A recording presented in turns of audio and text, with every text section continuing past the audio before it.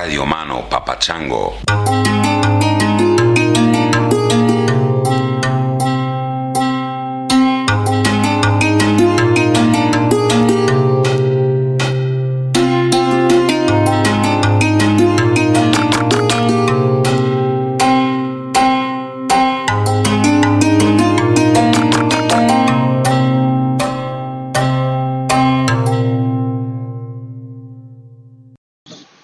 Chris, you crazy bastard. It's Mike in Des Moines. Hey, I want to let you know, you're like a really good sushi bar or a really good hooker. Once you find one you like, you just keep going back over and over and over again because it satisfies you. That's the way I feel about your podcast. I love it.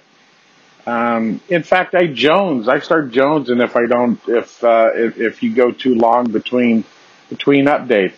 But brother, just want to let you know, I love you. Keep up the great work. Rock on. Talk to you later. Hey, Chris, it's Matt calling from London. I'm currently hanging out with other tangentially speaking listeners from around the world on Discord, and it's awesome. Hope you're well. Hey, Chris, it's Jordan, also hanging out on said Discord. I'm drunk as shit right now. Also a little bit high, but these people are amazing.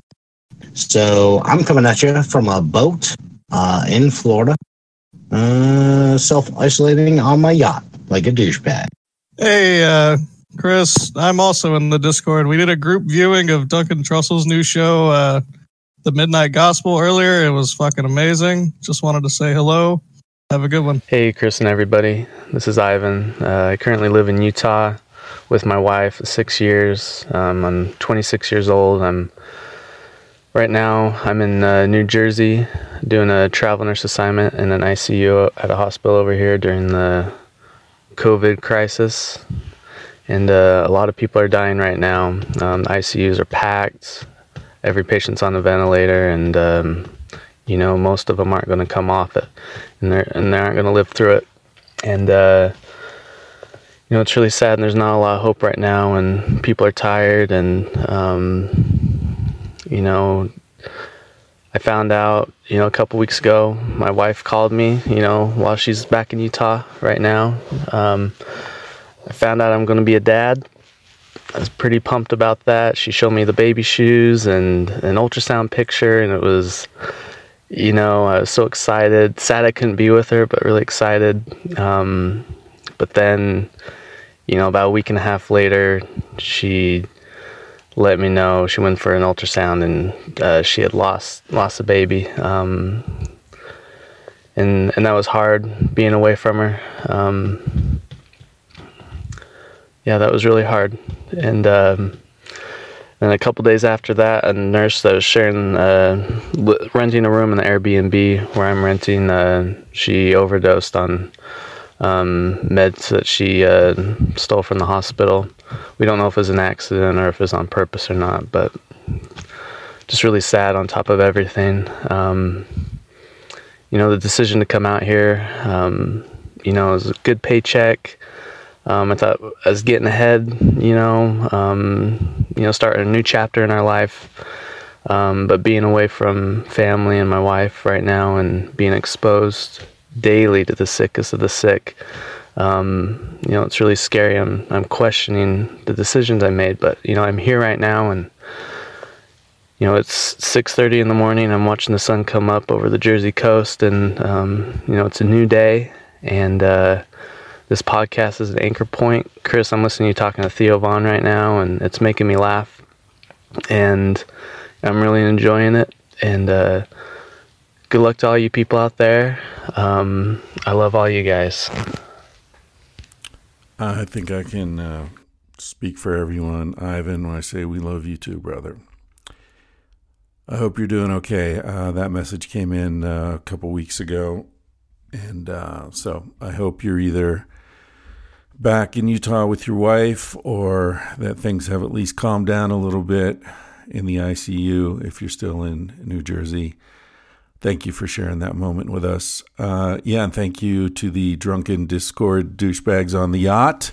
and elsewhere in the world, and also Mike, who compares me to a hooker in a sushi bar, or hooker and a sushi bar, I guess, to be more accurate. I'm honored by the comparison. Thank you, Mike. Everybody, this is a very special episode. They're all special, It's like my children. They're all special. But this is a guy, Rick Beato. I've mentioned him on the podcast before several times, recommended his YouTube channel, particularly the What Makes This Song Great sub-channel, I guess. He's got different, Everything Music, I think, is the name of the channel. But his What Makes This Song Great episodes are just so good. I won't talk about it too much now because I blow smoke up his ass practically through the whole conversation. I think I probably embarrassed him because he just, and I said this to him in the conversation, but it's like hanging out with friends, listening to music with attention, not just hanging out with music in the background, but I spent a lot of time in high school and college and after. I don't do it much anymore, which is, it's a loss. But I have spent a lot of time in my life hitting a bong, sitting back in a room with some candles and playing music with friends. And when I say playing, I mean turning it on. I don't mean actually performing it, but just listening to music with great attention, focus, no talking, no nothing. Just get high, lay back, listen to the music, and then talk about it afterwards. That's one of the most pleasurable things I've ever done in my life. And yeah, I mean, geez, in high school, I used to, with my buddy Mike Lang, who's been on this podcast, we used to like sit in the car and listen to Rush, like 2112 or whatever. Mike was really more into Rush than I was. But then, he'd explain to me why that song's so great. Why, listen to Geddy Lee, listen to what he's doing on the bass there. It's fucking amazing. And we would just like share our enthusiasm and our insights, and we'd like traverse this musical terrain together. Even though I'm not a musician, I don't understand music, I don't read music, I barely know the difference between a chord and a key. But the pleasure that comes from being in the presence of other people who are also really enjoying it, even if none of us really understand it on a technical level, that shared pleasure is just transcendent. It's amazing. And Rick Beato sort of brings that into my life now as an adult.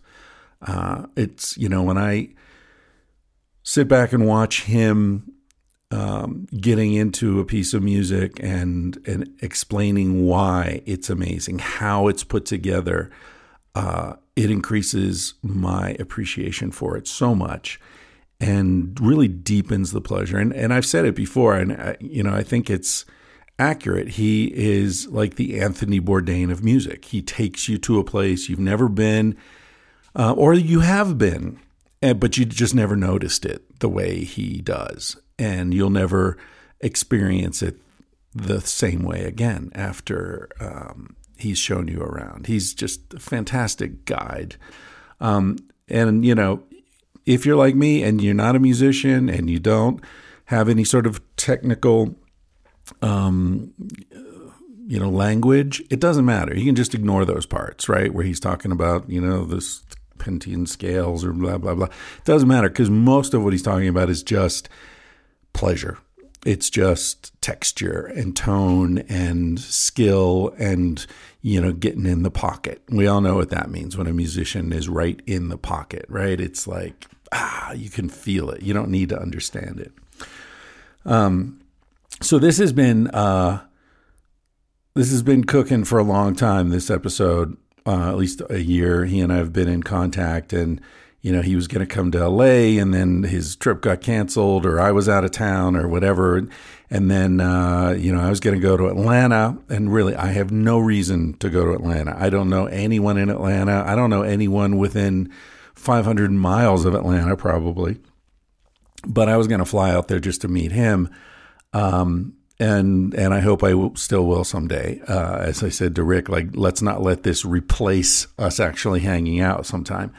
But since I've opened this up to doing remote conversations, he's one of the first people I thought of. And so Rick Beato, this is, I love this guy. These are crazy days, as you know. I've been thinking about some of the things that, some of the sort of long-term changes in American society that could result from what we're going through right now, as the country starts to open up a little bit, relax restrictions. I think there's going to be a second wave. Most health experts, epidemiologists seem to think this is a big mistake. And Americans are taking this way too casually. And so there's going to be a second wave of infection. And, guys like Ivan and women who are working in ICUs around the country are going to get slammed again. But anyway, I've been thinking about things that long-term structural changes. And a couple of examples that come to mind, for example, are what's going to happen in college, university. I've talked about it in the past and sort of encouraged young people to rethink their plans if the sort of, just going downstream is borrow a shit ton of money and get a degree and then worry about the debt and trying to find a job later. I don't think that's a very good idea. And I think that what's happening now is that this bubble of higher education is probably going to burst. People are studying online. They're doing their, interaction with their professors online now.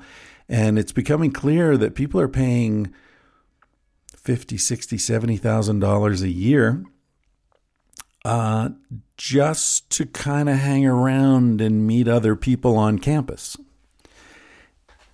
Because the books, you get the books yourself. You can read a lot of them online. You can, have your interaction with professors online. You can replace professors with other people who might be more relevant to what it is you want to study, right?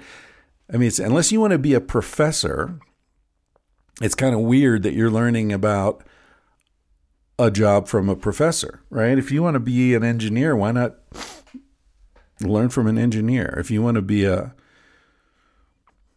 I don't know. I guess it's a bad example because a lot of, the professors in medical school are doctors and professors in engineering school are engineers. But, if you're studying poli-sci, you're probably not studying with a politician. And I think that a lot of what people are trying to learn, they go to universities to learn just because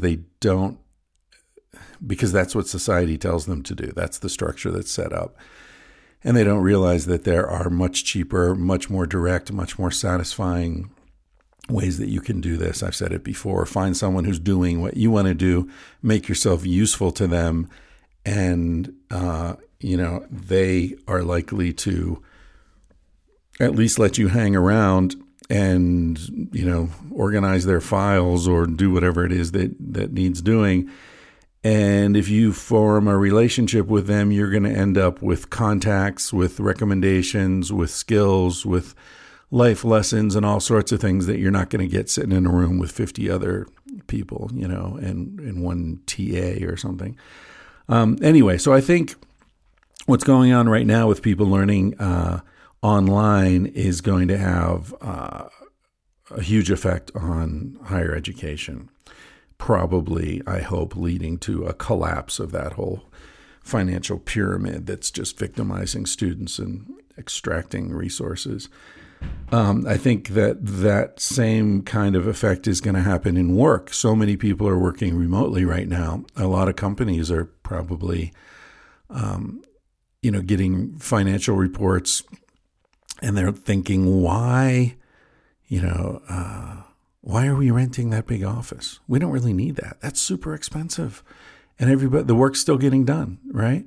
A lot of workers are probably saying, yeah, why am I getting paid by the hour when I can get all this work done in half that time? If I really focus, I don't need to go to the office and sit around and pretend to work half the day and then actually work half the day. I could just be at home, work half the day, and then spend the other half of the day doing whatever the fuck I want. The same amount of work gets done.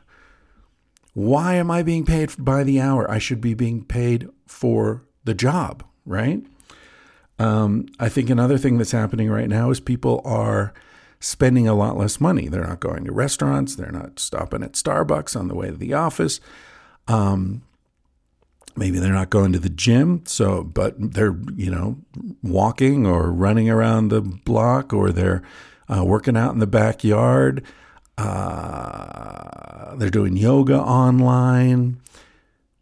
When this starts to relax and things start to go towards something reminiscent of what we used to call normal, are we just going to start spending all that money again? Or are people going to say, I saved a lot of money not going to restaurants the last few months, and I learned to cook. I like cooking.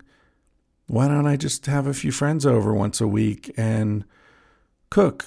And then my friend cooks on Tuesdays. I cook on Thursdays. There are ways to save so much money, and to actually improve the quality of your life. That's one of them. Universal health care. If it's not obvious to everyone by now that this country needs a program to ensure that everyone has access to health care, then we're lost. I mean, an infectious disease is the perfect medium to demonstrate that everyone is in this together. We're all in this together. If there's one person who is sick and infectious and not taken care of and not monitored and not offered a place to stay, then that person is going to infect other people, and we're all fucked. That's pretty obvious. Universal basic income. There's plenty of money. Every time they play the same fucking game over and over again, right? There's plenty of money to give away to corporations with massive tax cuts. There's plenty of money to give to a Defense Department that loses track of trillions of dollars. They just, we don't know where that went. Hundreds of millions of dollars in Iraq and Afghanistan. The Inspector General report comes out and says, there's $350 million missing.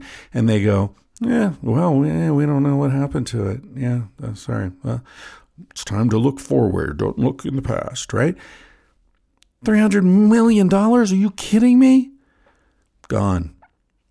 Stealth bombers. Totally unnecessary. One just crashed. A stealth fighter jet just crashed in Florida a couple days ago. That's like, I don't even know how much, $27 million or something for that one airplane. Boom, gone. Oh, well. So there's plenty of money for that. But doctors for poor people? Come on, we can't afford that. Lunch, nutritious food for kids in school? Can't afford that. It's a scam. It's a scam, people. There's plenty of money. They gave away enough money in these corporate bailouts just a couple of weeks ago. They could have given, I think it was $44,000 per adult in the U.S. They could have just given that, $44,000 per adult in the U.S., to ride this out. But instead they give it to companies. And then when individuals need help, they say, can't have that. We have a deficit. There's a budget deficit. Can't afford that. And the other thing I was thinking about is respect and higher pay for so-called essential workers. That's funny. What they're calling essential workers are people who are, working in the grocery store, delivering stuff, UPS and FedEx and the post office and whatever, who are exposed. They're vulnerable, and they're calling them essential workers. But what it really means is the opposite. What it really means is disposable workers, people working in meatpacking plants. They're disposable. A lot of them are so-called illegal immigrants who are welcome here because they're disposable. That's the immigration policy. Let them in, but keep it illegal so that they have no rights, no legal leverage to complain about abusive working situation, not being paid, etc., getting hurt on the job. Oh, you get hurt on the job? Well, go back to Mexico if you can get there. Anyway, so there's a lot going on right now that I think is leading to structural change in our society. It's going to be really interesting to see how it plays out. And I really hope that when we put the pieces back together, we put them together in a slightly different way, that where we take care of each other rather than exploiting each other ruthlessly as we have been for the last 30, 40 years since the Reagan Revolution. All right, that's enough from me. I don't want to get mired down in politics. I'm going to play a song that I have loved. It's a perfect example of why I love this guy, Rick Beato. This is a song I've been listening to forever. Steely Dan is one of my favorite bands. Love their music. Loved it the first time I heard it. You know, there's stuff I listened to in high school that I'm embarrassed about now. That if you know, either embarrassed or just I'm not into it anymore. You know, if the song came on, I would probably change the radio station. But Steely Dan is one of these bands that I got into when I was maybe 15, 16 years old. And whatever it was that I heard that I loved then, I still hear it and I still love it. The just tight, professional kind of, and it's funny, like people seem to either love Steely Dan or really dislike them. And I don't understand how anyone could dislike them. They're just so fucking tight and man, like jazzy, and the groove and the solos are amazing. It like takes the best elements of pop and rock and jazz and puts them all together in this really sweet little package. Anyway, this song's called Kid Charlemagne.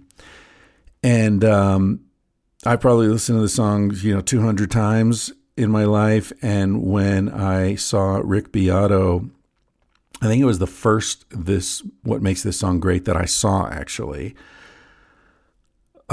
He totally changed it for me. I listen to it differently now. And you will too if you know this song. If you don't know the song, get ready to dig it. And the other thing I love about it is that it's a song about an LSD cook. At least that's my interpretation of it. Definitely a drug dealer, and I'm pretty sure we're talking about hallucinogens. Every A-frame had your number on the wall. You must have had it all. Yeah, I think the people down the hall know who you are. Yeah, I think it might be about Owsley or some sort of fictional character along those lines. I'm going to play that song now. It's called Kid Charlemagne. It's by Steely Dan, and this conversation is with Rick Beato. Check him out. Everything Music and or What Makes This Song Great on YouTube. All right, people, I hope you're riding this wave and everything's going well for you. I will be back with you in a few days. Bye.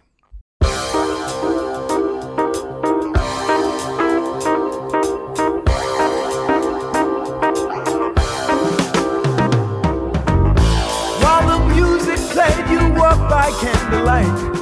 Those San Francisco nights were the best in town. Just by chance you crossed the diamond with the pearl. You turned it on the world. That's when you turned the world around. Did you feel like Jesus? Did you realize that you were a champion in their eyes?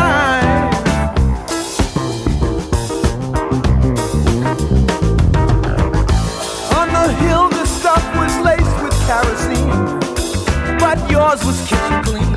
Everyone stopped to stare at your Technicolor motorhome. Every A-frame had your number on the wall.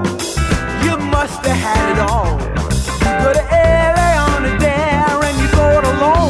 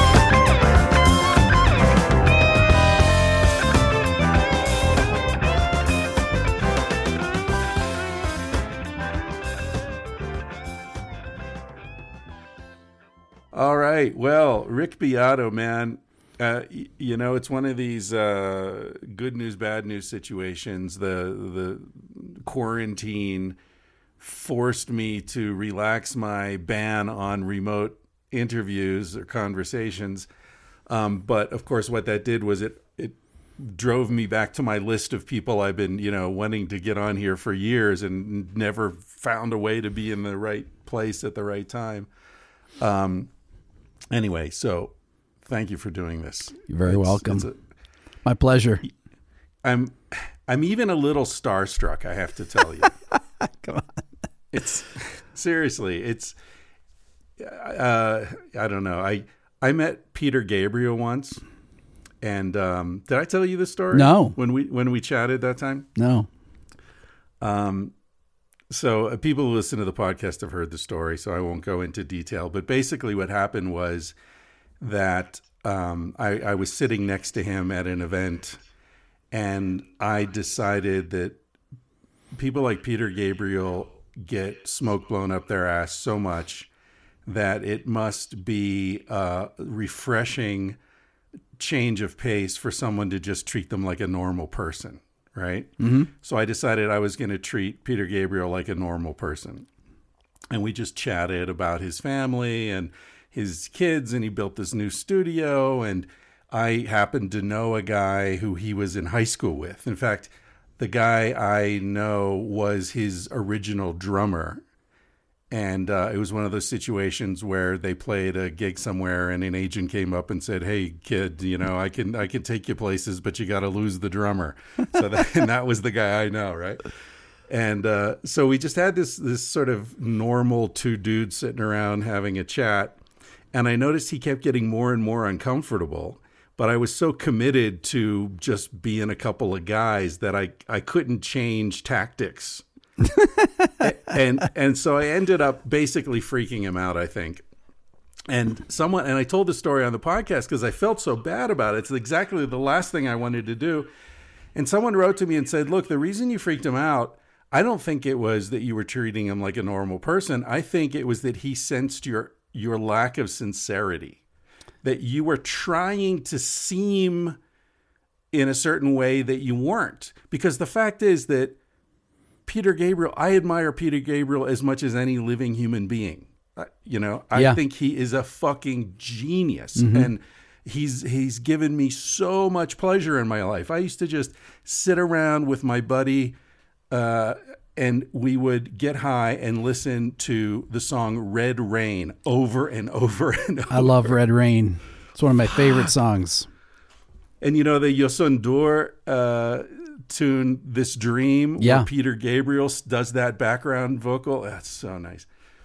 Anyway, so long way of saying, dude, you have brought so much pleasure to my life. I know you're not a movie star and you're not Peter Gabriel famous, but in terms of the quantity of enjoyment that you've brought into my life, you're right up there with, the big ones. Wow. I appreciate that, Chris. I appreciate that. I have an interesting story about Red Rain. I worked with Tony Levin, who played bass on that record one time.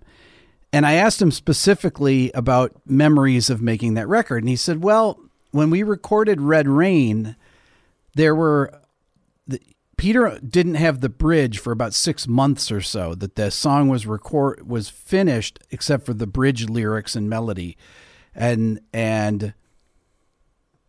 they had everything else finished, and it took 6 months to get that, to finish the song. And you always think, oh, these things are, you have an inspiration and they just finish it.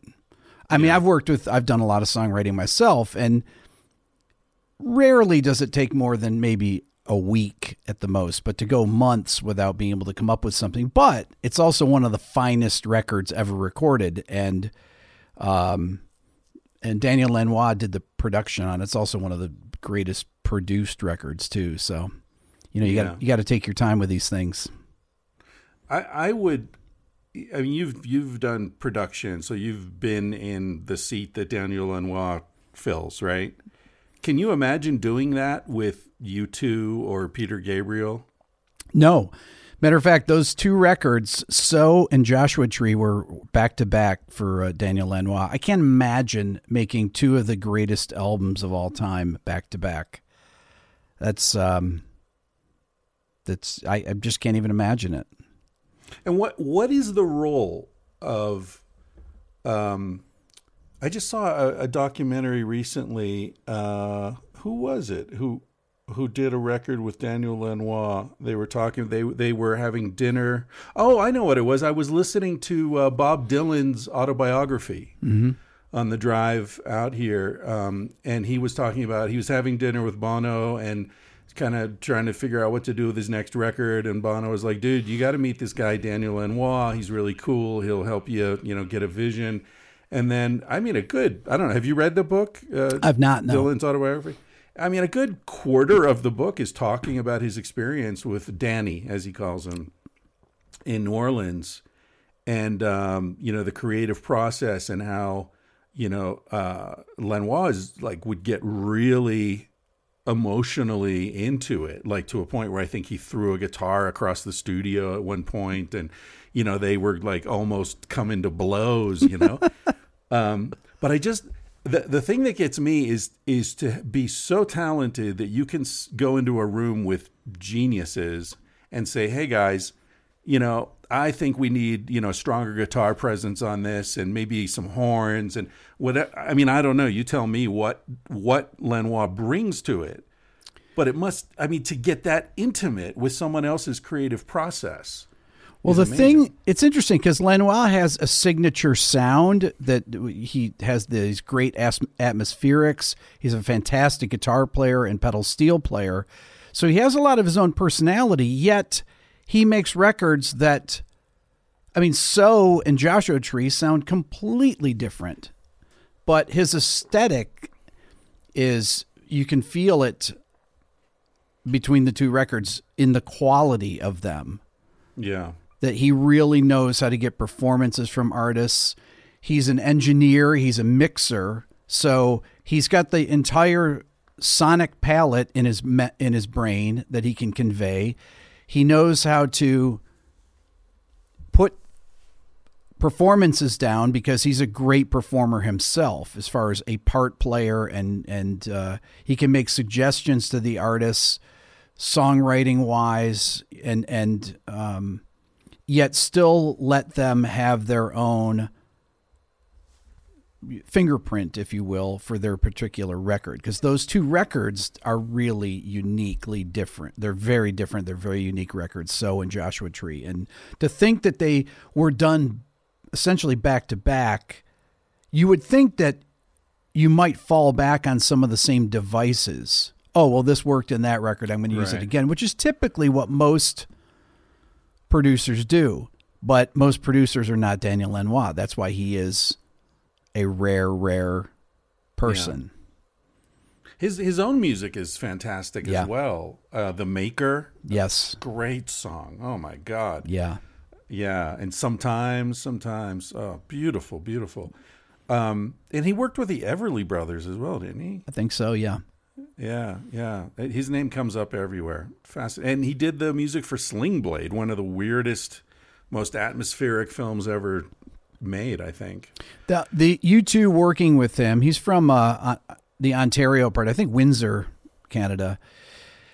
And he started working with U2 on Unforgettable Fire, and that was a really huge thing in his career. And the fact that he did that record with Brian Eno as well, and they had worked on, they did those, really the three records in a row. They did Unforgettable Fire, then Joshua Tree, then Achtung Baby. Mm-hmm. And they were all radically different records, but the combination of the two of them was just amazing. Those are just absolutely brilliant records and so different from one another. Brian Eno is another strange bird in the musical world. Wasn't he in a band called Material, was it? With David Byrne, maybe? I think so. Roxy Music he was in. He was... early, right? Yeah, early. Yeah. And his solo music is incredible and atmospheric. Yeah. And he seems like, in all the interviews I've seen, he seems like very level-headed guy, easy guy for people to be creative with, because he brings so many ideas of his own in as well. And that's, to me, as a producer, it's really important to be able to bring in musical ideas. So many producers over the years came from being an engineer. You engineer a few records, you might get a hit record as an engineer, then somebody offers you your first production gig, and then you might get lucky with that. I mean, and historically there were engineers that became producers, but they weren't necessarily great musicians. I won't name any of them. And they would have success or failure dependent on the songs that the artist brought in. They couldn't take the songs like a Daniel Lanois and make them into something that they weren't. They would just be able to engineer and mix them and create, see the artist's vision in that way, but not in a, hey, what if we do this with the song? What if we went to this chord change here? What if the melody went here? And that's really, to me, what the greatest producers were able to do, like George Martin, for example, with the Beatles. George Martin was an incredible arranger and composer himself. I can't think of someone that could have done Eleanor Rigby, the string quartet part. I mean, that's pretty much the whole song is that. Without his parts, I mean, sure, Paul McCartney came up with the music, but his arrangement is just phenomenal. It really is. All of his arrangements were phenomenal. And you have to wonder, he was always gracious about giving credit to the Beatles. And I'm the biggest Beatles fan. My daughter's name is Lennon, but, you hear harmony parts like on If I Fell, which is really Everly Brothers-esque, but you got to think that George Martin said, if you went to this chord here, or why don't you do this harmony here? He had to have said those things. Now, he never took credit, which I always respected about him. He never took credit for anything. But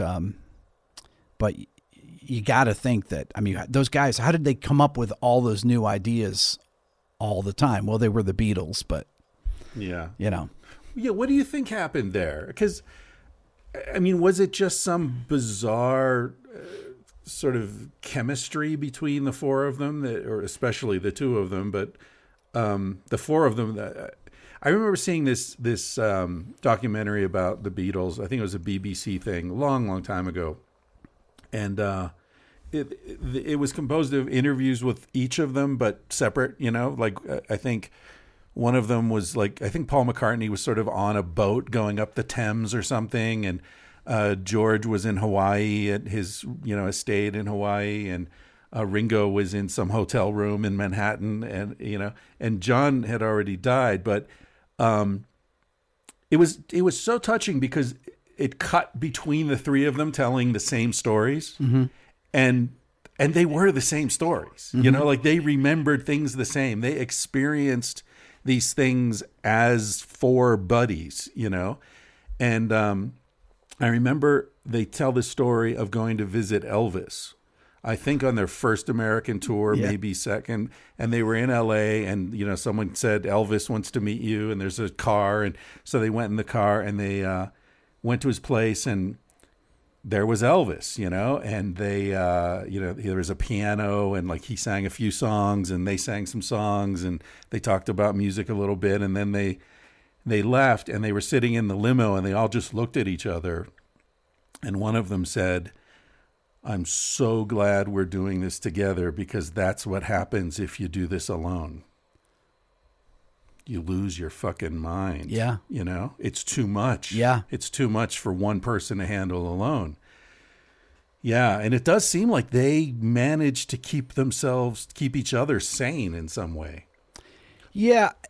If I was ever able to interview Paul McCartney, for example, or Ringo, one of the questions that I would love to ask, which I don't think has been asked enough, is when did you guys have time to write all of these songs? Because there's really there are no lyric sheets that I ever see.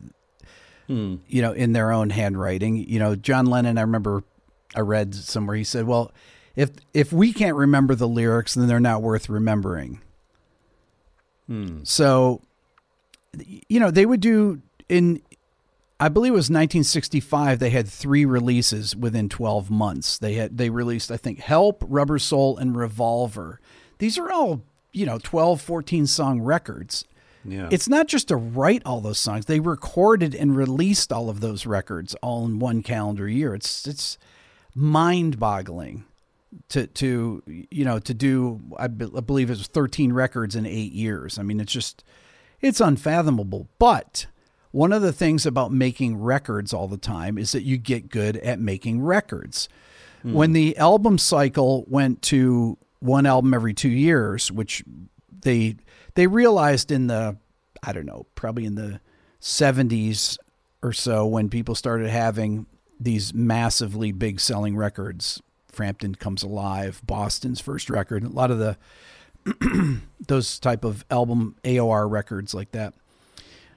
They realized if they'd have, and further, and more in the 80s, that if they would have, you know, 3, 4, 5 singles off a record, that they would have a 2-year cycle between records. Well, the bands would go out and tour. They make a lot of money touring, but then they'd have to come back and retool and start thinking about writing again.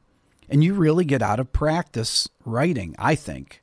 It's just like anything. Right. You got to keep exercising those muscles. So the act of always being in the studio, always writing songs, made them better songwriters because they didn't want to repeat themselves. I met Elton John one time and I asked him that question. And he said that, well, they made 2 records a year and they would take 2 weeks. They would write and make the record in 2 weeks, go out and tour for 6 months, come back in, write and make another record in 2 weeks. They would write the whole record though. It's mind-boggling to think of writing an Elton John record and recording it in 2 weeks. And am I right that Bernie Taupin would give him the lyrics? Yes. And then he would place the music after that? Yes. So when I met him, the one time I met him, he was working here in Atlanta because Elton lived here. I don't know if he still does, but lived here for years. And he was working at this studio called Tree Sound that I was making a record at. And he was a fan of the band I was producing and came in and introduced himself to the band. And then we went and met him and Bernie and his band. And he said that Bernie would give him lyrics. He'd put them on the piano and then they'd start rolling tape and he would improvise the chords and the melody looking at the lyrics. Now, the hardest thing to do, Chris, is to write a song to lyrics. Yeah. Everything I've read about the Beatles, every single song they ever wrote, they had the music first, and they wrote the melody to the music, and then the lyrics to the melody, except for Across the Universe. I believe Lennon had those lyrics first. But other than that, I believe that every other song was written with the music first. And when I was growing up, I always had these Beatle bootleg records, and they'd have versions of Yesterday that were not finished, and he'd called it Scrambled Eggs, and these things are out now, but they would always have placeholder lyrics that they would use until they found the right hooks. But the melody was the most important thing, and then you'd find the lyrics to go with the melody. So doing it the opposite way I can't even fathom. It's really amazing, but that's why Elton is who he is too. Insanely talented. Yes. Yeah. You remind me, when you're talking about Beatles, outtakes and all that. I have a younger sister, 4 years younger than me. And, like a lot of younger siblings, she sort of defined herself as what I'm not, what I wasn't. Right. And when I was in high school, I listened to a lot of the Beatles. And I think my sister liked the Beatles, but she didn't want to do what I did. So my sister had this incredible collection of all the worst Beatles songs. Like the Beatles' worst hits, man. There are a lot of bad Beatles songs. It's incredible. You don't think about that, but Oh, man. Yeah. Every time I walk by her room, it's like, I know the band, don't know the song. What do you think of the song A Day in the Life? Great song. My God. Incredible song. It's almost like 5 songs. It is. It's what's interesting about it is the vibe of the two different sections is so radically different. Lennon has the really echo on his voice. It's very, I would call it psychedelic sounding. And then McCartney's has almost a slapstick feel to it.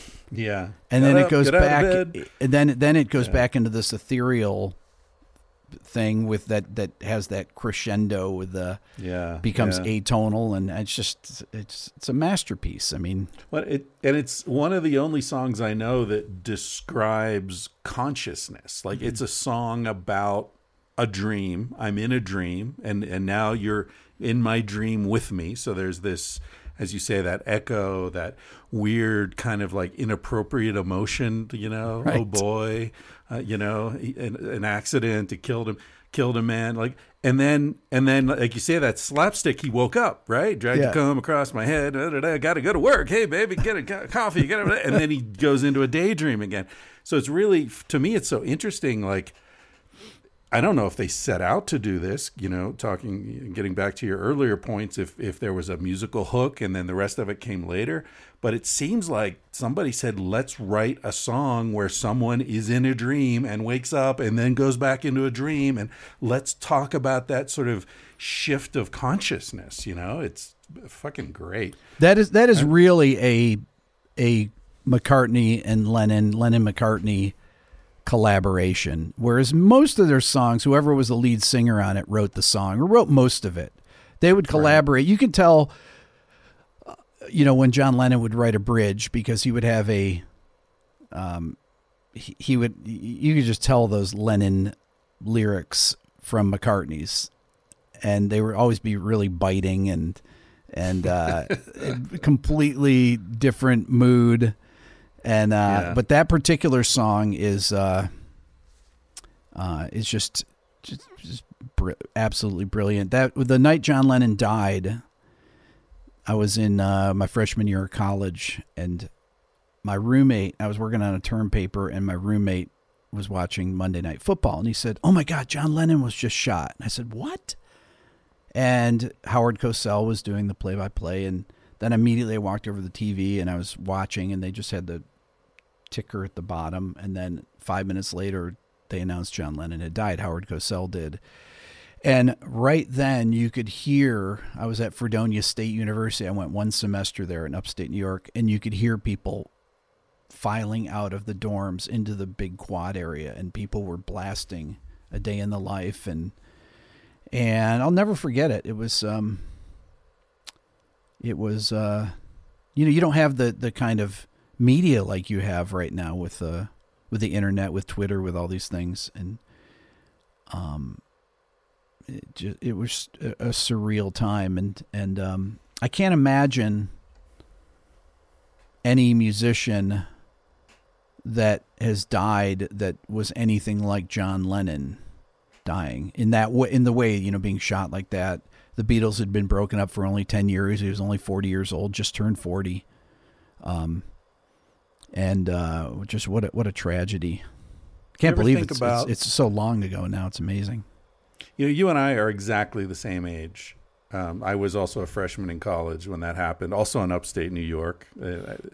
I imagine you and I have probably been in the same room at some point, because I spent a lot of time in Ithaca, a lot of time tripping out at, whatever there's a state park there, Canandaigua Falls or some. Yeah, Taganic Falls. Yeah, Taganic Falls. Yeah. Great place. Oh, man.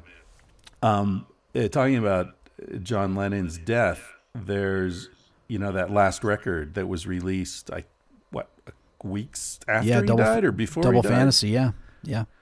And there's that song, Watching the Wheels Go Round and Round. What a beautiful epitaph. What a beautiful, nobody wants to die when they're 40, but to be able to say, I've been there. I've done that. I've seen what it's like. All I want to do now is hang out and, watch the wheels go round and round. I'm done with ambition. I'm done with chasing things, chasing fame. Like, I found inner peace. Man, it's such a gift for him to have arrived at that point in a 40-year life, Yeah. Yeah. I was listening to Come Together the other night, and which, correct me if I'm wrong, but I think was written as a campaign song for Timothy Leary's run for governor of California. I didn't know that. Yeah, that's what I've read, because he was going to run for governor of California against Ronald fucking Reagan. And he ended up getting arrested coming back from Mexico with weed in the car. That was his daughter's, and he took the rap, and then that's when he escaped and went to Tunisia and all that shit. But they had written that song as his campaign song, But anyway, I was listening to it the other night, and it occurred to me that if that song came on the radio right now, it would sound cutting edge. Oh yeah. Yeah. That's There's, insane. I was having this discussion today about, and I made a video about it probably a year and a half ago or so, about what if a song came out today, and there was this radio station, I believe it's in Dallas, that somebody sent me a thing on Twitter last night, some big radio station that was talking about my channel yesterday. And they were talking about this particular video where I was about if a song came out today, and the DJs were all talking with each other saying, oh, Stairway to Heaven or Hotel California, nobody would listen through that intro. There's no way it would be a hit. They'd get 15 seconds in and be like, oh, this is boring, and move on. Because that was my point, that nobody has the attention to actually listen through any instrumental sections anymore in songs. There are no instrumental sections in any popular songs, that is. Yeah. You've sort of, going back to what I said earlier about how I used to sit around, I'm sure you did this too, right? Upstate New York, it's 1982, 83, 84, bongs and weed and listening to records and just fucking grooving on the music and no conversation, just sitting there. We're going to listen to this record, Yeah. That was such a wonderful time of life. And, one of the things that I've noticed getting older, and also music being digitized, and now you don't listen to albums anymore. It's playlists or this song or that song. It's changed the way I experience music. Mm-hmm. And discovering you, one of the things that's been so fucking gratifying about watching your videos is that it's like sitting in that dorm room again in 1982 with my buddies and just going, listen to that fucking guitar. Oh my God, that bass line is incredible. Just really unpacking it. And, like I've said on Twitter several times, you're like the Anthony Bourdain of music. You make me taste it better. You unpack it and show what goes into making it. And it's so much more enjoyable. I'll never listen to Every Breath You Take the same way again. Well, after listening to you, I feel I've always had that sense of wonder about music, even when I learned all there is to learn, or a lot of what there is to learn about music production, about songwriting, all the technical aspects of it, but the actual mystical part of it that you're talking about, that how we experience music, I've never changed that. I've always been able to maintain that I, like a kid, I always feel like a teenager when I listen to music. I still experience it in the same way, which is, which I think I try to make that come across in my videos, but it's natural. It's not a forced thing. That's just how I feel about music.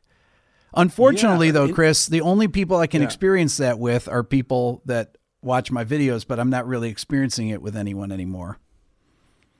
Really? You don't get together with friends and just groove out? I mean, what about when you're jamming with people? I've always imagined that to be like an orgy without sex. Am I wrong about that? Well, it's jamming with people is great, but I I don't think I've jammed with anyone since, probably since the early 2000s. One night I jammed with Trey Anastasio and John Fishman at Trey's barn, in Burlington. I think that's the last time I jammed with anyone. I jammed with two of the members of Fish on 5 chords for 2 hours or something. I was playing bass, but that's about the last time I jammed, and that was fun. Why don't you do it? Why don't you go to a local bar and just play every once in a while? There's not a lot of places to go jam in Atlanta. That's one of the things, is that the live music scene, there's not a lot of clubs around. And at this point in my life, I work so much on my YouTube channel that I don't have time to do anything else. So, but I can sit and have the same experience. It's interesting though, but I have 6 siblings, and my younger brother John, I'm the second youngest. My younger brother John is he's a guitarist, very good guitar player. He doesn't do it for a living, but he plays in a big cover band in upstate New York. And my next older brother Ray really was the one that taught me how to listen to songs. He'd always say, I was talking to him about this last night. He'd always say, "You hear that part right there? That's the best part in the song." I said, what part is it? And he would hum this little background guitar thing or harmony part. I said, "I don't hear it." He goes, "Listen harder." And he'd play it again. He'd rewind a cassette player with one speaker. He said, "Put your ear down to the thing." I put my ear down to it. I said, "Oh, I hear it. You mean that part?" And I'd sing it.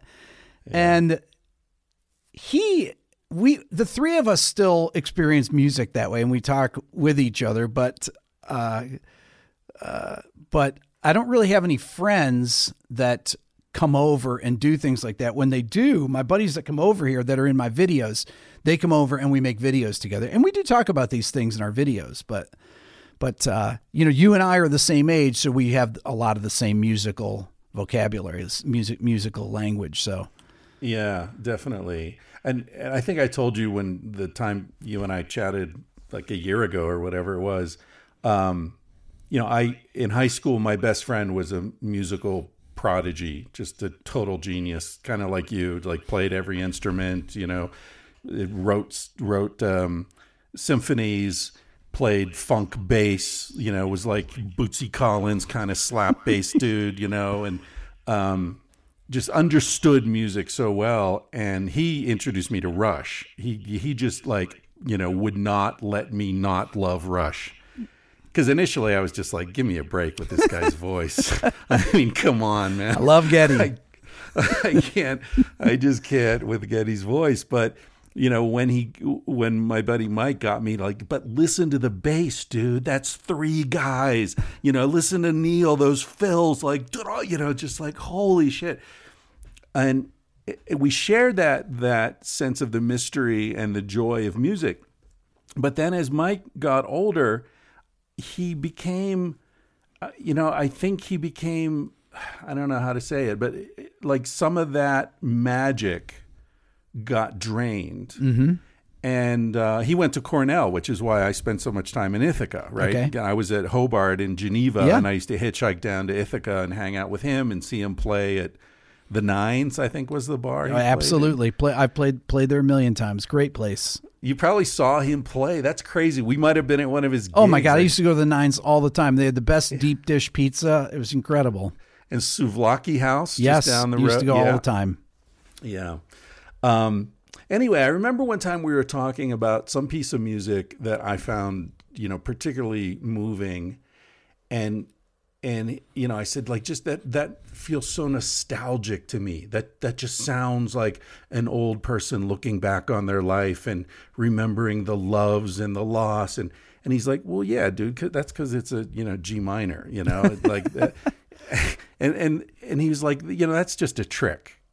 And it kind of broke my heart a little bit to hear him say that. Not that he's wrong. I know minor chords, evoke certain emotions, but that his sense of music was becoming more and more mechanical. Mm-hmm. That he was like, you want to create this emotion in an audience, you do this. Here's how it works. So it's a great accomplishment that you've managed to learn so much and maintain that affinity with the mystical aspects of music? I never analyze music when I'm listening to it. I just listen to it. The only time I analyze it is when I need to, if I'm going to talk about it for a video. It's funny, Chris, because there are songs that I never figured out, nor did I ever even think about what was in the song, what the chord progression was, what the melody was. I just enjoyed it. And then when I do this What Makes This Song Great videos, and I have to actually talk about some of the technical aspects, some of the songs are the first times, even songs I've heard for 40 years, that I ever even figured them out. And is this what they're doing? You know, it never occurs to me. I always listen as a fan. Right. You're like a porn star who has real orgasms, Rick. You know, my son Dylan has an incredibly good ear, and he can hear anything, no matter what it is, and knows what he has perfect pitch. But to a hold on one second. Sorry about this, there. Oh, brother. It just hold on. I'm going to do another clap here, Chris. All right. There you go. So my son Dylan has perfect pitch. He can hear a 10-note chord, tell you what the notes are in it. And I've seen him do it. Yeah. But I say to him, Dylan, do you ever think about these things when you're listening to music? He says, no, it never occurs to me. He said, I never think about the pitches of anything except when you ask me what they are. Other than that, and that's how I am with music as well. So it's, there's no, I guess being able to compartmentalize things like that is, maybe that's a genetic thing or something. Yeah. Do you have perfect pitch? I do not. No. So explain to me what perfect pitch is. Perfect pitch is the ability to hear a note without a reference pitch and know what it is instantly. Or be able to reproduce a pitch without an instrument. If I sang, ba, ba, I think that's an A flat, but I'm not sure if it is or not. Dylan would know exactly. He could sing any note. He can hear a 10-note chord and tell you all the pitches. But I have good pitch memory, but I do not have perfect pitch. It's about 1 in 10,000 people have it, so it's very unusual. And I believe that children develop it when they're babies in the first year of life, when they're learning. It's part of learning language, I think, and people retain it. All babies retain it, or else they lose it. Usually by about 9 or 10 months. Why do you think that? Do babies express, do they cry in certain notes or keys? Well, all tonal of all the languages spoken on Earth, there's 6,500 languages spoken on Earth, and out of these languages, like English, for example, has 44 phonemes or phonetic units that make up syllables. There's about, over 2,000 phonemes that combine and to make all these different languages. Well, every baby is born with the ability to hear all these phonemes, but starting at around 9 months, they begin to lose this ability. So if a baby is exposed to 5 languages in this time period, they'll, for the rest of their lives, be able to recognize these phonemes and decipher them. So there's a great TED Talk that I saw years ago by a woman named Patricia Kuhl. She's it's called The Linguistic Genius of Babies.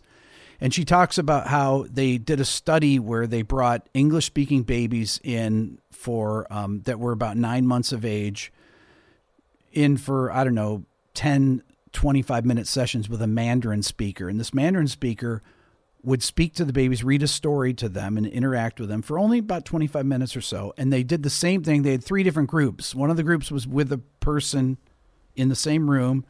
Then there were babies that listened to it with video, and then there were babies that only listened to the audio. But the only babies that were able to develop those phonetic the ability to recognize the phonemes of Mandarin were the ones that were in the same room with the Mandarin speaker. And they call that engaging the social brain. You have to engage the social brain, which then the babies, once they're engaged with that, they start taking statistical analysis of the phonemes, where they begin, where they end, where words begin and end. People that speak tonal languages like Mandarin or Vietnamese have a 30% higher incidence of perfect pitch than other people. So I thought, well, and the ability to learn a second language, they call your native language is the language that you learn as a baby. So I call perfect pitch native music fluency. That's my that's because I believe in that same window. So starting at 9 months, they become, she calls it culturally bound listeners, meaning they only can hear the sounds of the languages that are spoken in their household or that they've been exposed to. And that starts so early on, but they are born with these, with the neurons and the algorithms in the brain to hear all these different languages. So I think that perfect pitch is just another language that's retained by some babies and not retained by others.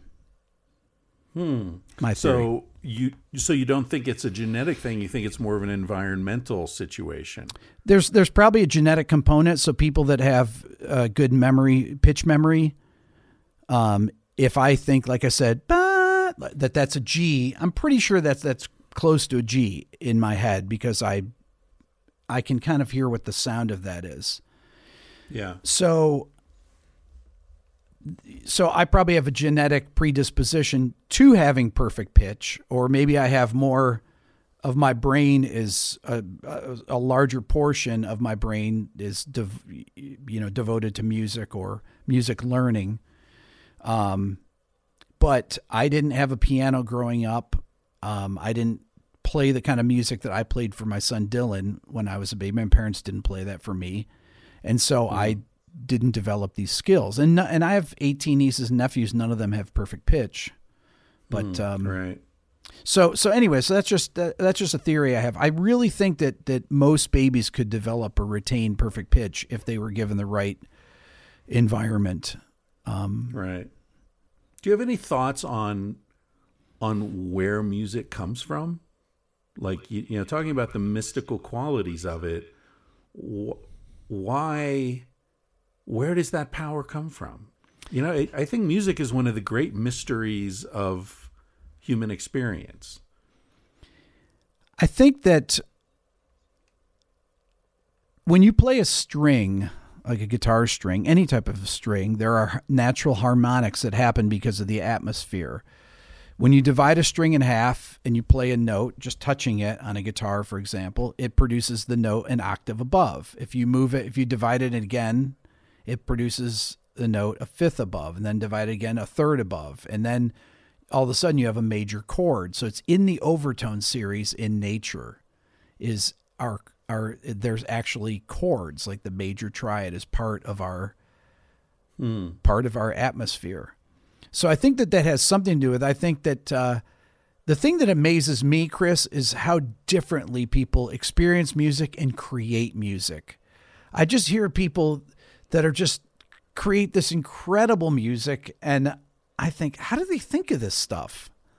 And it just blows me away. You know, I mean, with as many people as I've worked with in my life, as much music as I've studied, I still think, how do they come up with this stuff? It blows me away. I get on Instagram for 5 minutes and I see people playing guitar all these weird ways with both hands and creating all this crazy, interesting music. And it's really it's a trip. I interviewed a ethnomusicologist once on this podcast, and I asked him that question, and he thought that music came out of a sort of like a replication or a response to the sounds of nature, which, you know, I guess is what you were referring to there. Mm-hmm. You know, that the world contains these notes and chords.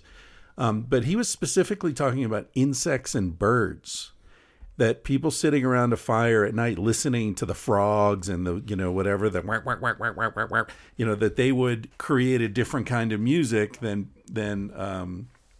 people in a desert, for example, you know, or and I remember reading years ago, I don't remember the source, but someone, some musicologist was arguing that he thought that the reason that Native American music was relatively simple, right? Like kind of boom, boom, boom, and then the singing over it, versus African music, which was super complex rhythmically, is that there were lots of psychedelic plants in the New World, in the Americas, that Native people would use to go into trance and altered states.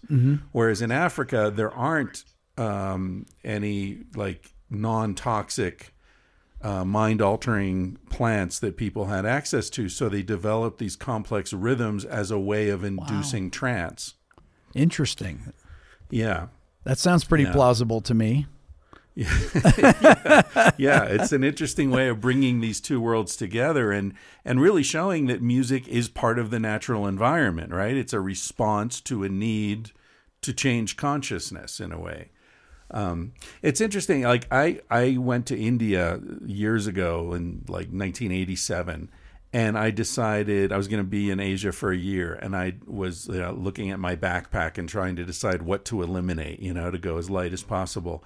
And I made the fateful decision not to take my Walkman and my 15 cassette tapes, because I thought I'll just listen to Indian music, you know.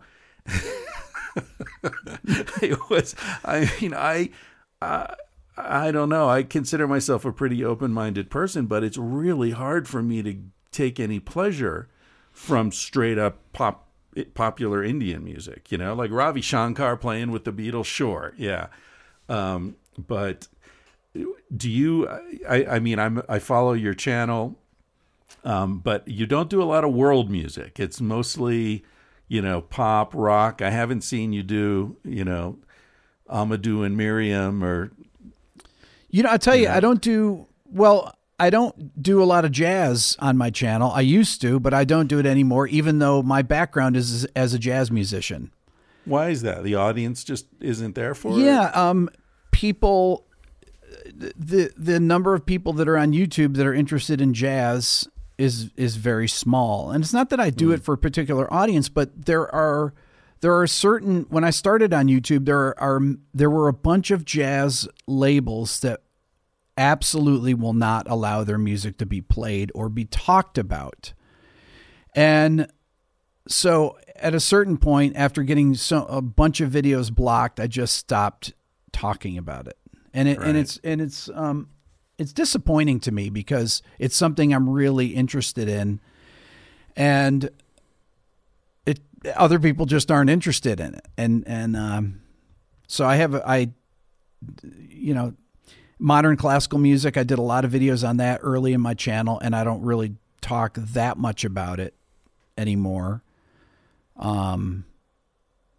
So I think I just have gone in cycles on what I do, and right now where we are, you know, people are indoors, watching a lot of YouTube, and I know that people love the What Makes This Song Great series, and I've been trying to get to 100 episodes. I mean, I just put out my 88th today.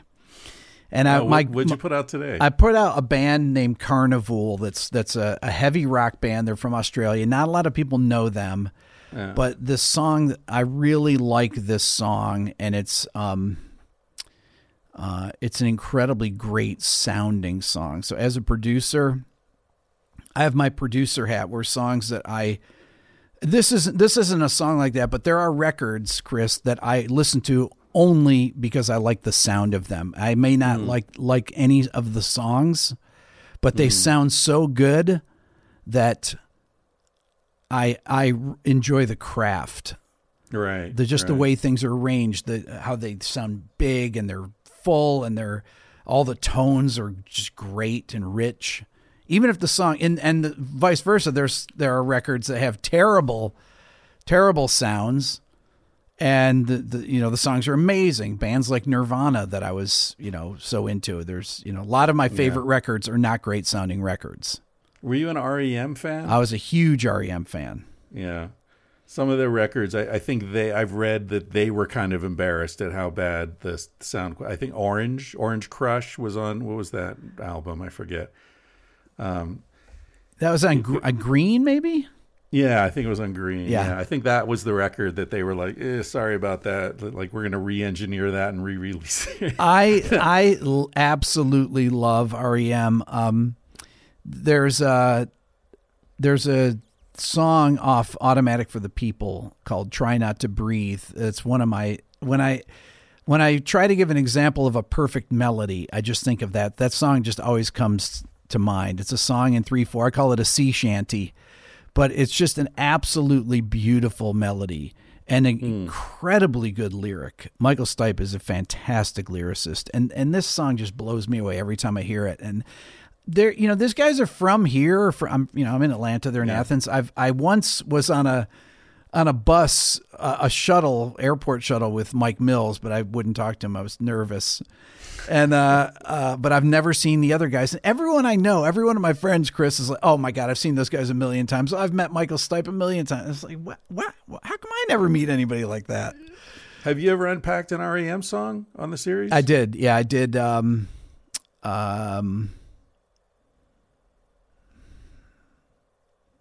Losing My Religion? I did Losing My Religion. Yeah. Yeah. I think it's really tough because I was going to do It's the End of the World as You Know It. And, but that's not a good song to talk about these days. Not right now. No. But I feel fine. But I feel fine. Right. Yeah. I'll tell you. I was thinking that REM is a band that young people don't get any exposure to now. It's true. They've totally disappeared, and they were so huge. Yes. It's like Hall & Oates. I never hear Hall & Oates anymore, but they were massive for a while there. Yeah, strange how, Elton John is still going. God, I heard some Paul McCartney songs the other day. Much as I love Paul McCartney and the Beatles, Paul McCartney's solo career annoys the shit out of me.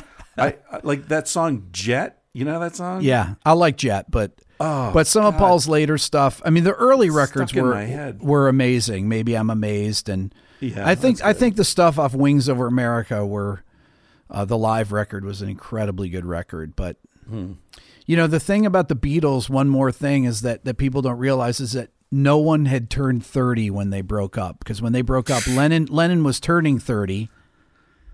That year in 1970, but he hadn't turned 30 because his birthday's at in December, and they broke up. And George Harrison was 27. I mean, he's writing something, and Here Comes the Sun on the on Abbey Road, and he's just a young guy. Yeah. What do you think would have happened? Wasn't for a while? Wasn't Eric Clapton supposed to play with? I know he played on Layla, and he sat in on some songs, but like while he's having an affair with George's wife, they're, playing songs and they're best friends. I mean, it was so the emotion. I sometimes wonder if artists in general, including musicians, sort of nourish that emotional drama because it feeds their creativity. Exactly. When are you going to write poetry except for when you're in, heartbroken, that's when the best stuff comes out. So it's almost like they're drawing their own blood, just to get the material. Well, that's why millionaires are typically not great. Once artists become millionaires, they typically lose their ability to get to that place unless they're, using a lot of drugs or things like that, whatever it is. Right. I speaking of autobiographies, I listened, I drive around in the van in the summer. So that's when I get the chance to listen to some books. I listened to Keith Richards last year.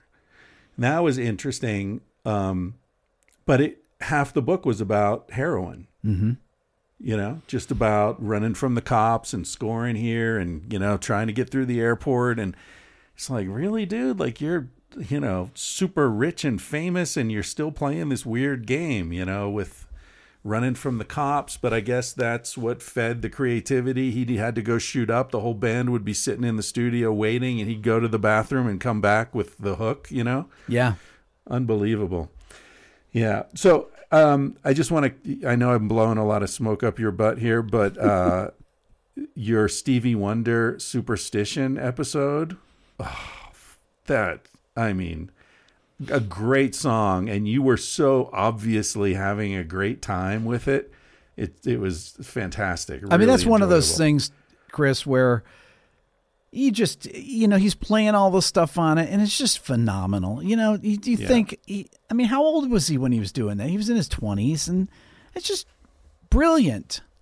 Yeah. It's just brilliant. Yeah. Absolutely brilliant. All those clav parts.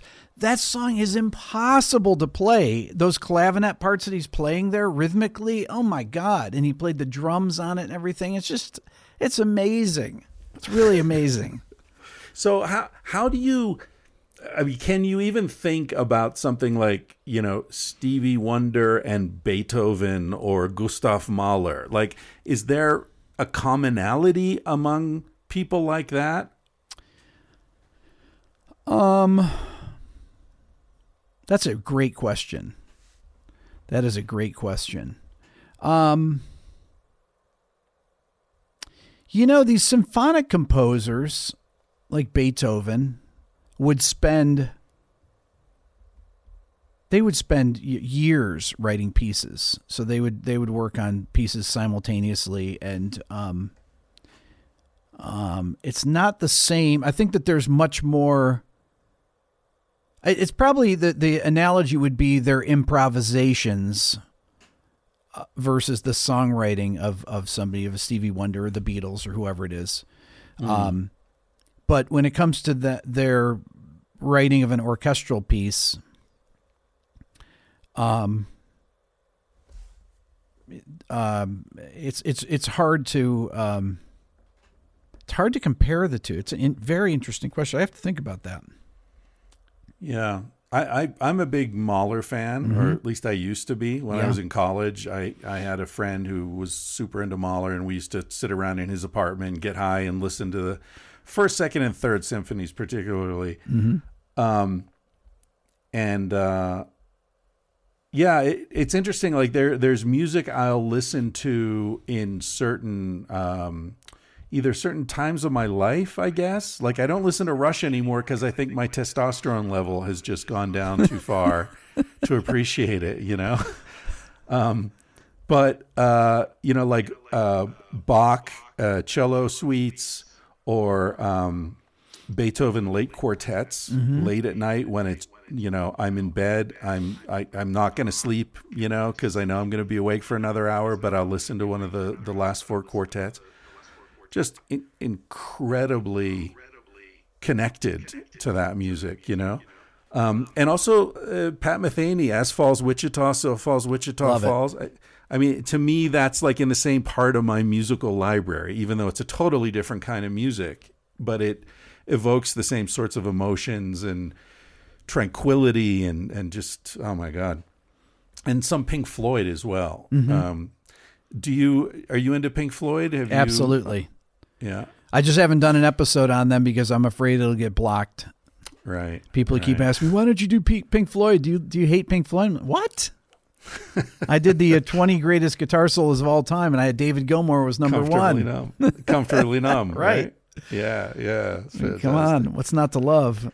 Have you seen the movie Pink Floyd Live at Pompeii? Yes.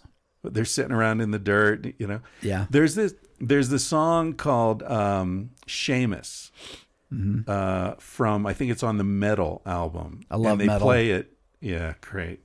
And they play it on that in that movie.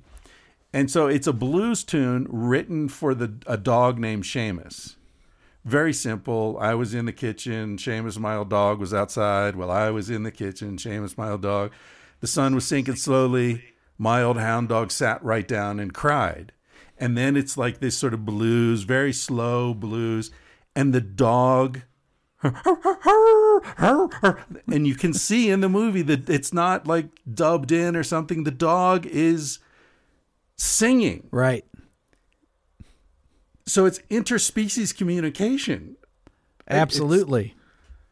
I mean, what is going on there? Like, so the dog hears the blues, right? I mean, have you ever had a dog? Or do you have dogs? 2 dogs. Do they groove to the music in some way? You know, they used to love to come into the studio, but now they're both deaf now. One is 16. They're both labs. One's 16, one's 15. Ooh, and we have a cat old. that's 19, and all 3 are deaf. And it's really weird to have 3 deaf animals, Chris, because they don't, they react to clapping because I think they can feel the air pressure change, but that's the only way I can get their attention at all. Otherwise, I have to go over and wake them up. But it's funny. I have 3 deaf animals, but they used to love to come in the studio and listen. They would sit right at my feet when I'd be working on things, and my 2 labs, and loved it. Yeah, that's right. I don't know if it's the vibrations that they feel or whatever it is. They can hear things that we could, when they could hear things we could never imagine hearing. Yeah, So. yeah. I wonder what that a dog's mind is like with music. It's fascinating. All right, I'm not going to drain any more of your time. We've gone on for an hour here. I could just sit around and like talk music with you for forever, man. But I just want to really thank you again for what you're doing. You're a great teacher, and the greatest teachers are the ones who let you see how much they're enjoying themselves, and you really nail that every time. You've inspired me. I think I told you I started a podcast series called What Makes This Book Great. Yeah. It's, definitely inspired by you. And it's the same. I read a story that I've read, 20 times in the past, but because I know I have to explain it now, I read it differently, and I see things that I didn't see before. Yeah. Yeah, that's so you know exactly what I'm talking about then. One of these days I'm going to do a video called What Makes This Song Great. And I'm going to unpack unpacking Stevie Wonder. I like that. That's good. All right. Do I have you won't block it? If I do No, it? of course not. No. Love to see that. All right, brother. Hey, thank you so much. And please, let's not let this, make us not actually get together one day. Absolutely. When it's safe again. We're definitely doing it. I want to hang out and listen to So with you. Perfect. Thanks, Chris. All right. That was Rick Beato. As you could tell, one of my favorite people who I've never met. And I'm sure a lot of you are also among my favorite people whom I've never met. And I really appreciate you listening to this and supporting the podcast however you do, whether it's with a financial tip jar contribution through my website, tangentiallyspeaking.com, or by using the Amazon affiliate link that you find there, or just telling friends, or writing a review on iTunes, or whatever you do. I really appreciate all of it, even if all you're doing is just tuning in every once in a while. I appreciate that too. I've got some really good episodes coming up. I'm in a situation now where I'm feeling sheepish because I've done so many, I've recorded so many, and it takes, they're backed up. And then I was doing the What Makes This Book Great thing, inspired by Rick, which I intend to continue. People seem to really dig that, and I enjoy it. So they're dribbling out bit by bit. But I do feel apologetic for the people I've already had the conversations with, and they're waiting for their episode to drop, and it's dragging on. The main reason for that is the remote interviewing thing opened up a lot of possibilities that I hadn't had before. And then I'm about to leave this rented house where I've been for the last couple of months and head out in the van for the summer. I'm not going to have Wi-Fi, so I wanted to bank a bunch of episodes so that I won't be stressing out about it over the next couple of months when I'm sitting in the woods in Idaho or wherever I'm going to be. So anyway, there's some excellent, really interesting ones coming at you soon. So stay tuned for that. And thank you again for all your attention, your time, your funny, bizarre intros that some of you send to me. In fact, some people have responded to the What Makes This Book Great series with specific intros for those, which I'll address the next time I do that. One person wrote me a really beautiful thing from the perspective of the young woman in Cat Person. That was a really creative and interesting way to respond to that. I'll read her thing next time I do one of those episodes, which will be shortly. All right. Love y'all. Keep it together. Take care of each other. Catch you soon.